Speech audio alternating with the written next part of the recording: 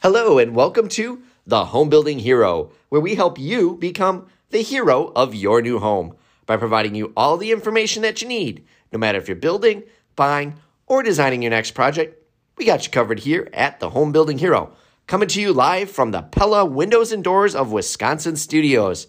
Today's topic, 7 tips to help you from being house poor. Hi, I'm David Bellman, president of Bellman Homes, and thank you so much for tuning in to the Home Building Hero today. If you haven't already, hit that subscribe button so you don't miss any content coming forward. Let's talk about being house poor. It's not fun. It's not a place you want to be at. And so I am here today to help you guys to make sure that you make good decisions when you're buying your next home so that you don't become house poor. When you're house poor, you don't have enough money to buy other things. You feel like you're trapped and feels like you're drowning, like you're underwater all the time. And it's not a good place to be. But there are a couple simple things that you guys can do and things you can look at before you buy that home and the decisions that you make to make sure that you guys are not house poor. So let's jump right in. Let's give you some suggestions so that you guys do not become house poor with your next home purchase. The first and probably one of the most important things that you need to look at when you're buying a new home is the taxes. I'm talking about property taxes. When you buy a home, you're going to have to pay property taxes every single year. Now, if you own many homes, you're probably quite familiar with this, but it's still important to pay attention to because, property taxes don't stay the same. They will change from year to year. The municipality can change the mill rate, the rate at which they tax you. They can also change the value of your home. That can drastically affect your taxes. So it's important to look at what the taxes are in your area compared to other areas.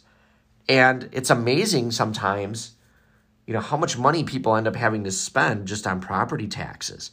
For example, I build here in Waukesha, Wisconsin, and right nearby me we have a city and we have now it's a village. So we have a city and a village. The city tax rate is $23 and some change per thousand. So $23 plus per thousand. The village, the tax rates are $13 per thousand. So it's nearly a $10 per thousand difference. If you calculate that out and you take let's say $400,000 home, which would be a typical new home, close to a typical new home, you're talking a $4,000 a year difference just in property taxes alone. $4,000 a year. That's a vacation for most people. $4,000 a year difference in taxes. So yes, it makes a big difference on the affordability, and it makes a big difference on what you can pay and buy in mortgage going forward. $4,000 a year, that's a couple $100 every single month. That allows you to buy a much more expensive home in a lower taxed area. So that's something to consider because if you're not finding, let's say, a home that you like, let's say you want something in a city area with sewer and water and all that kind of stuff, and you're not finding what you like at your price point, you might actually be able to spend a little bit more money on a rural area and get the house that you want and have lower operating costs. And I took this further. I actually did a study on this. I find it kind of interesting. But if you take that same valued house in that village versus the city, there are additional costs, of course, to live in a rural area because of the well and septic and all that. But it only takes like 4 to 5 years to pay off those additional fees. So if you're going to live in a home for more than 4 years, you're actually coming out better on a rural site. So kind of interesting. So keep that in mind. That is the first thing you need to consider to make sure you're not house poor is your taxes. The second thing you need to consider to make sure you're not house poor is insurance. Insurance also is a cost that you're going to have. Some companies, charge you a monthly thing. Sometimes it goes on your right through your mortgage and it gets paid with an auto withdrawal. But insurance is another thing that never goes away. And you need to have it in case something happens to your home. So definitely look at the cost of your homeowner's insurance. And you should shop this around, talk to a couple different agents, and make sure that you've got the appropriate coverage. Sometimes some insurance companies have things where you get a discount if you prepay it, and that's definitely worth looking at as well. But all these little things add up. These monthly costs are what can make you house poor. Certainly you can go into the bank and get pre-qualified, and you can probably buy a home much bigger than what you would ever need. But you got to be careful that you have to look at these other costs. So the taxes, and then, of course, your homeowner's insurance. And that can vary quite a bit and depends on the type of coverage that you get. So some insurance people out there will give you all the coverage under the sun. Do you need it? You need to evaluate that. Maybe you're spending too much on your insurance. So keep that in mind and build that into your monthly budget. And this is another tip for everybody. Just make a spreadsheet and do a little annual budget for the year. It can be very simple. You just make a column and you put all these items in it. And then the second column has all the costs. And you can do it cost per year, cost per month. And that way you can see, hey, this is how much money per month goes to my housing. This is how much money a month I make. This is how much goes to my housing. And make sure that, it's not too much. Most people shouldn't really go above like 30 to 33% of their total income. Really no more than that should go to housing, because you need money for food. You need money for your cars, transportation. If you do want to take vacations, you should be investing money, and so on and so forth. So definitely look at that as well. All right, the third thing you need to consider, so you're not house poor, is your utilities. And I'm going to talk specifically about a couple items here. So for your utilities, first and foremost, let's talk about your sewer and water service as part of your utilities. And again, this kind of ties back to the original conversation of living in a rural area versus a city area.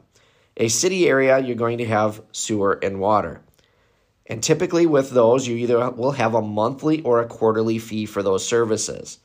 And those can be fairly substantial. Again, in the area I lived in, the city area that I have had their own sewer and water treatment plant. And that was great until the municipality got too big.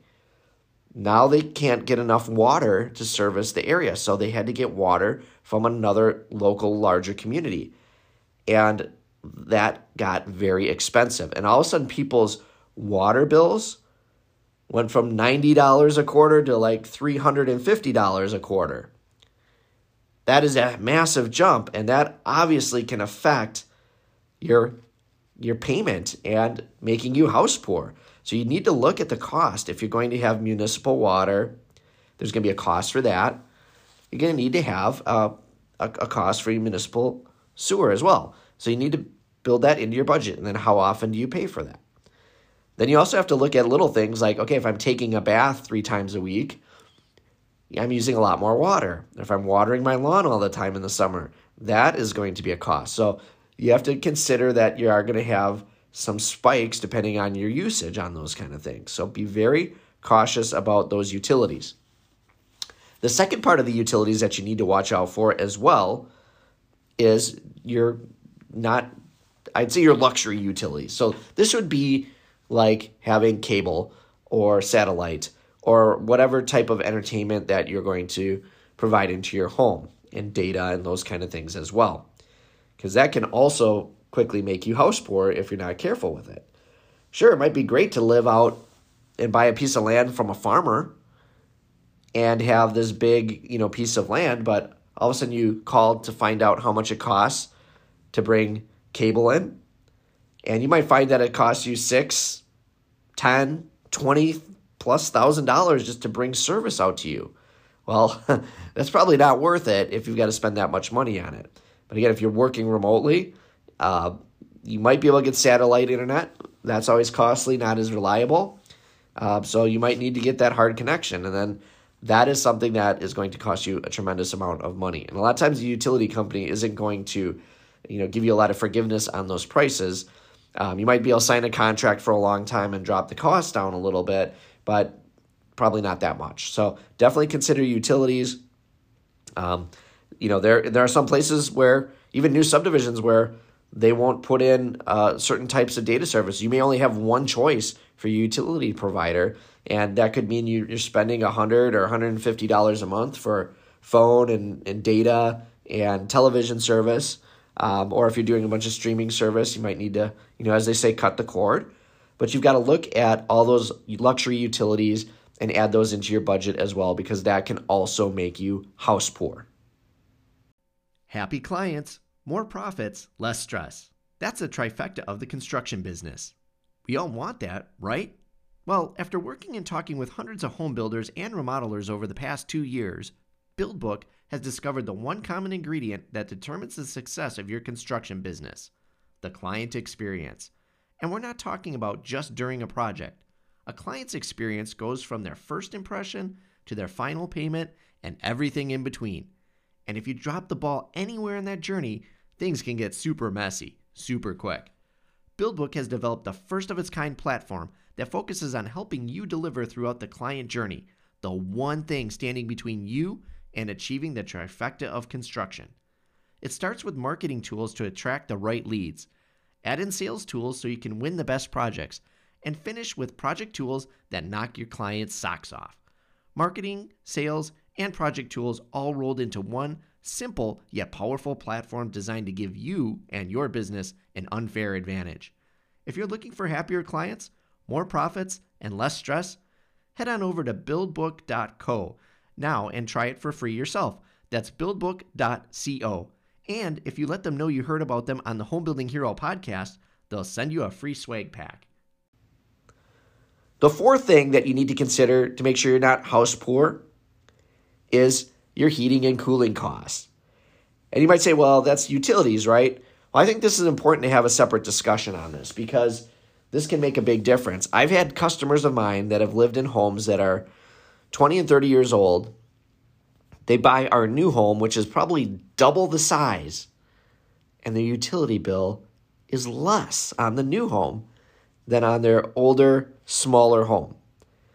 So heating and cooling costs are a big part of your house budget, and they can make you house poor. If you buy an older home that's got an inefficient furnace, if it's got an old air conditioner, it's not running efficiently, you can be spending a lot of extra money just to heat and cool your home. And this goes into all sorts of different discussions. This goes into the efficiency of the equipment. It goes into the quality and the efficiency of the build. You can put in the most efficient furnace and air conditioner that you can find on the market, but if you've got crummy windows and the house isn't sealed up very well, it's going to be a waste. You have money literally going out the window, so to speak. Even just all the way down to the minutia of what temperature do you set for your home? You keep your home at 70 or 74 degrees in the winter. Well, you're going to spend a lot more money on heating if it's 74 degrees. If you keep it at 68, you're going to probably save a lot of money on your utility costs. So be aware of that. The other thing that you can look at is a lot of utility companies will allow you to do what they call budget billing, where basically once they have a track record on the property, you can just do a set amount every month. So if there is a really cold winter, you probably will come out ahead. Your actual bill might be higher than the budgeted amount. So that's another option that you can look at as well. But again, add that to your spreadsheet and keep track of those costs. And look at, if it's an older home, you might be worth investing in newer, more energy efficient windows or a better furnace, just because it will drop down your energy costs. And you can easily calculate that out. Hey, I'm going to spend $5,000 on a new furnace. And, here's what my energy costs are anticipated to be. How long does that take to pay itself off? Is it going to be worth it? So again, that's very important. Heating and cooling and looking at that in relation to being house poor. You got to be careful that you don't spend too much on that stuff. The fifth thing you need to look at to make sure you're not house poor is your mortgage. Mortgage is a big one. And, a lot of people, go into the bank to get approved. They give you sometimes a fairly large amount, and some people want to spend that entire amount. It's certainly fine to do that, but that can also contribute to you being house poor. The other thing you got to look at when you get a mortgage is you got to look at, of course, the interest rate and what your overall payment's going to be. You also have a lot of options. So, for example, you could, instead of doing a 30-year fix, you could do a 15-year fix. If you can swing doing that, you're cutting the amount of time that it takes for you to pay back that mortgage in half.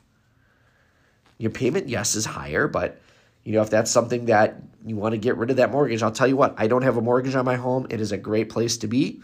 You don't have to worry about those, reoccurring payments all the time. So that might be something that you want to do. I know it's tempting because interest rates are so low and so many people are refinancing and they're making their mortgages bigger and bigger and bigger. And a lot of times their payment doesn't change, but the amount of money that they owe does. So they're increasing the amount of money that they owe and stringing this out longer. The other thing you have to be careful of with mortgages is when you refinance. A lot of people go, every time the rates drop a little bit, they go and refinance. And they'll spend thousands of dollars to get a refinance. They'll drop their rate, a quarter of a point or something, which really isn't worthwhile to do. And a lot of times the banks, they'll just tack that onto your mortgage, that extra, paperwork costs and everything. And yeah, you dropped your payment down a quarter of a point, but now you've added, $4,000 more to your mortgage or $5,000 more to your mortgage. That can hurt you in the long run. That can make you house poor if you're not careful. So be very cognizant of what you're doing with your mortgage. Don't just refinance every time the rates drop. Refinance, when it's over 0.5% or more, 0.75%, a whole percent.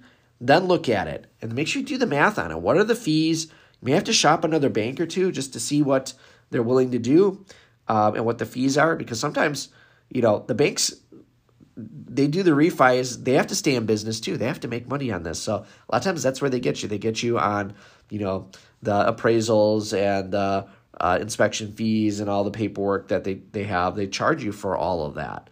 So make sure that you understand that fully before you commit to doing a refinance.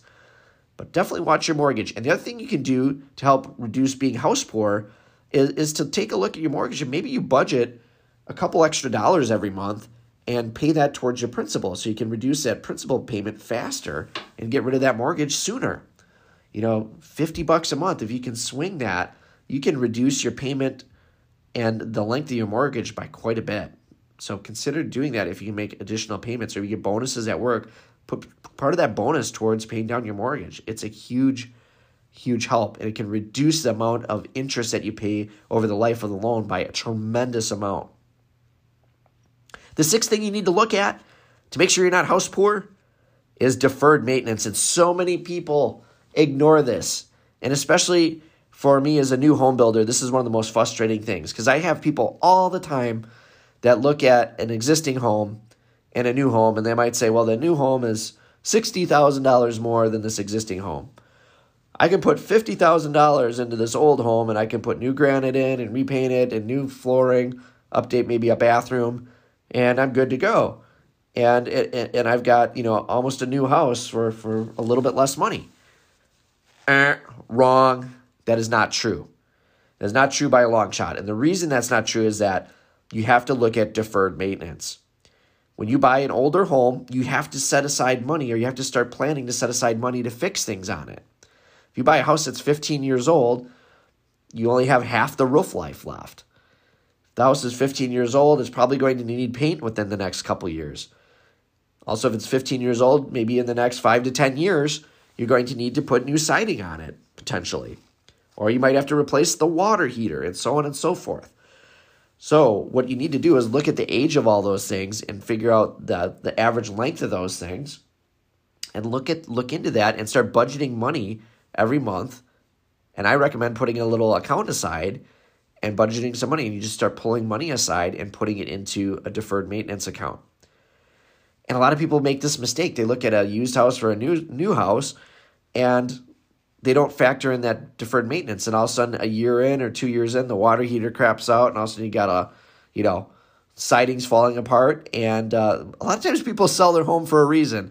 It's not just because they need a bigger home or they're getting relocated. It's like, yep, there's a lot of maintenance coming up on this house. I want to get rid of this thing so I don't have to sink a bunch of money into it. So you need to be careful of that, and you've got to start factoring that in. And a lot of times, a new house might be $30,000 or $40,000 more expensive than an existing home, but you really don't have to touch it for a long time. A new home, you don't have to really do anything for easily the first 5 years. Maybe after 5 years, you might have to paint. Maybe not. Maybe it's 10 years, but usually around the 10-year mark, you start getting more maintenance. The 15-year mark, definitely a lot more, and the 20-year mark, start grabbing your wallet because you've got a lot to do to update that home. And deferred maintenance can be a huge thing. It can easily make you house poor if you're not planning for it. Replacing a roof can be $15,000, sometimes more. So that can be very expensive. It's not a cheap prospect. And so it's something that you need to plan and budget for in the future. So maybe look at some of those costs and then just divide it out by the length of time, and that'll tell you how much money you need to put aside to be able to afford to pay for that. All right, and the last thing you need to consider to make sure you're not house poor is homeowners association fees. These things are a silent killer on your budget. You know, sometimes people move into these subdivisions and they're like, oh, this subdivision's great. They have a swimming pool and it has a tennis court. It's got all these fun things. And then you look at the homeowners association fees. Oh, and it's got a beautiful fountain when you come in, and it's so beautiful when you come in. All of a sudden, these association fees start to creep up. And a lot of these are monthly fees. I've seen subdivisions in my area have $600-$700 a month homeowners association fees. And you still have to cut your own grass, and you still have to plow your own driveway. This is just to pay for all the stuff in the subdivision. Pay for the pool and the insurance on the pool and all these things that you need to have. That is something that never goes away. And you're not even really in full control of it because your neighbors all get to vote on this as well. So if they're like, yeah, you know, we want to open the pool up a month earlier, but it's going to up our dues by, you know, another $50 a month, is that something you really want to do? And if you don't go and vote on it, you lose your right to deal with that. If you're buying a condo, you're going to have, you know, additional HOA fees as well, because you're going to have money set aside to potentially plow the driveway, to cut the grass. You might have money set aside for maintenance as well. So you might have money set aside to paint your unit, to re-roof your unit, you know, fix a sidewalk, whatever it is that needs to be done, replace some bushes. And these can add up very quickly and can definitely be a budget killer.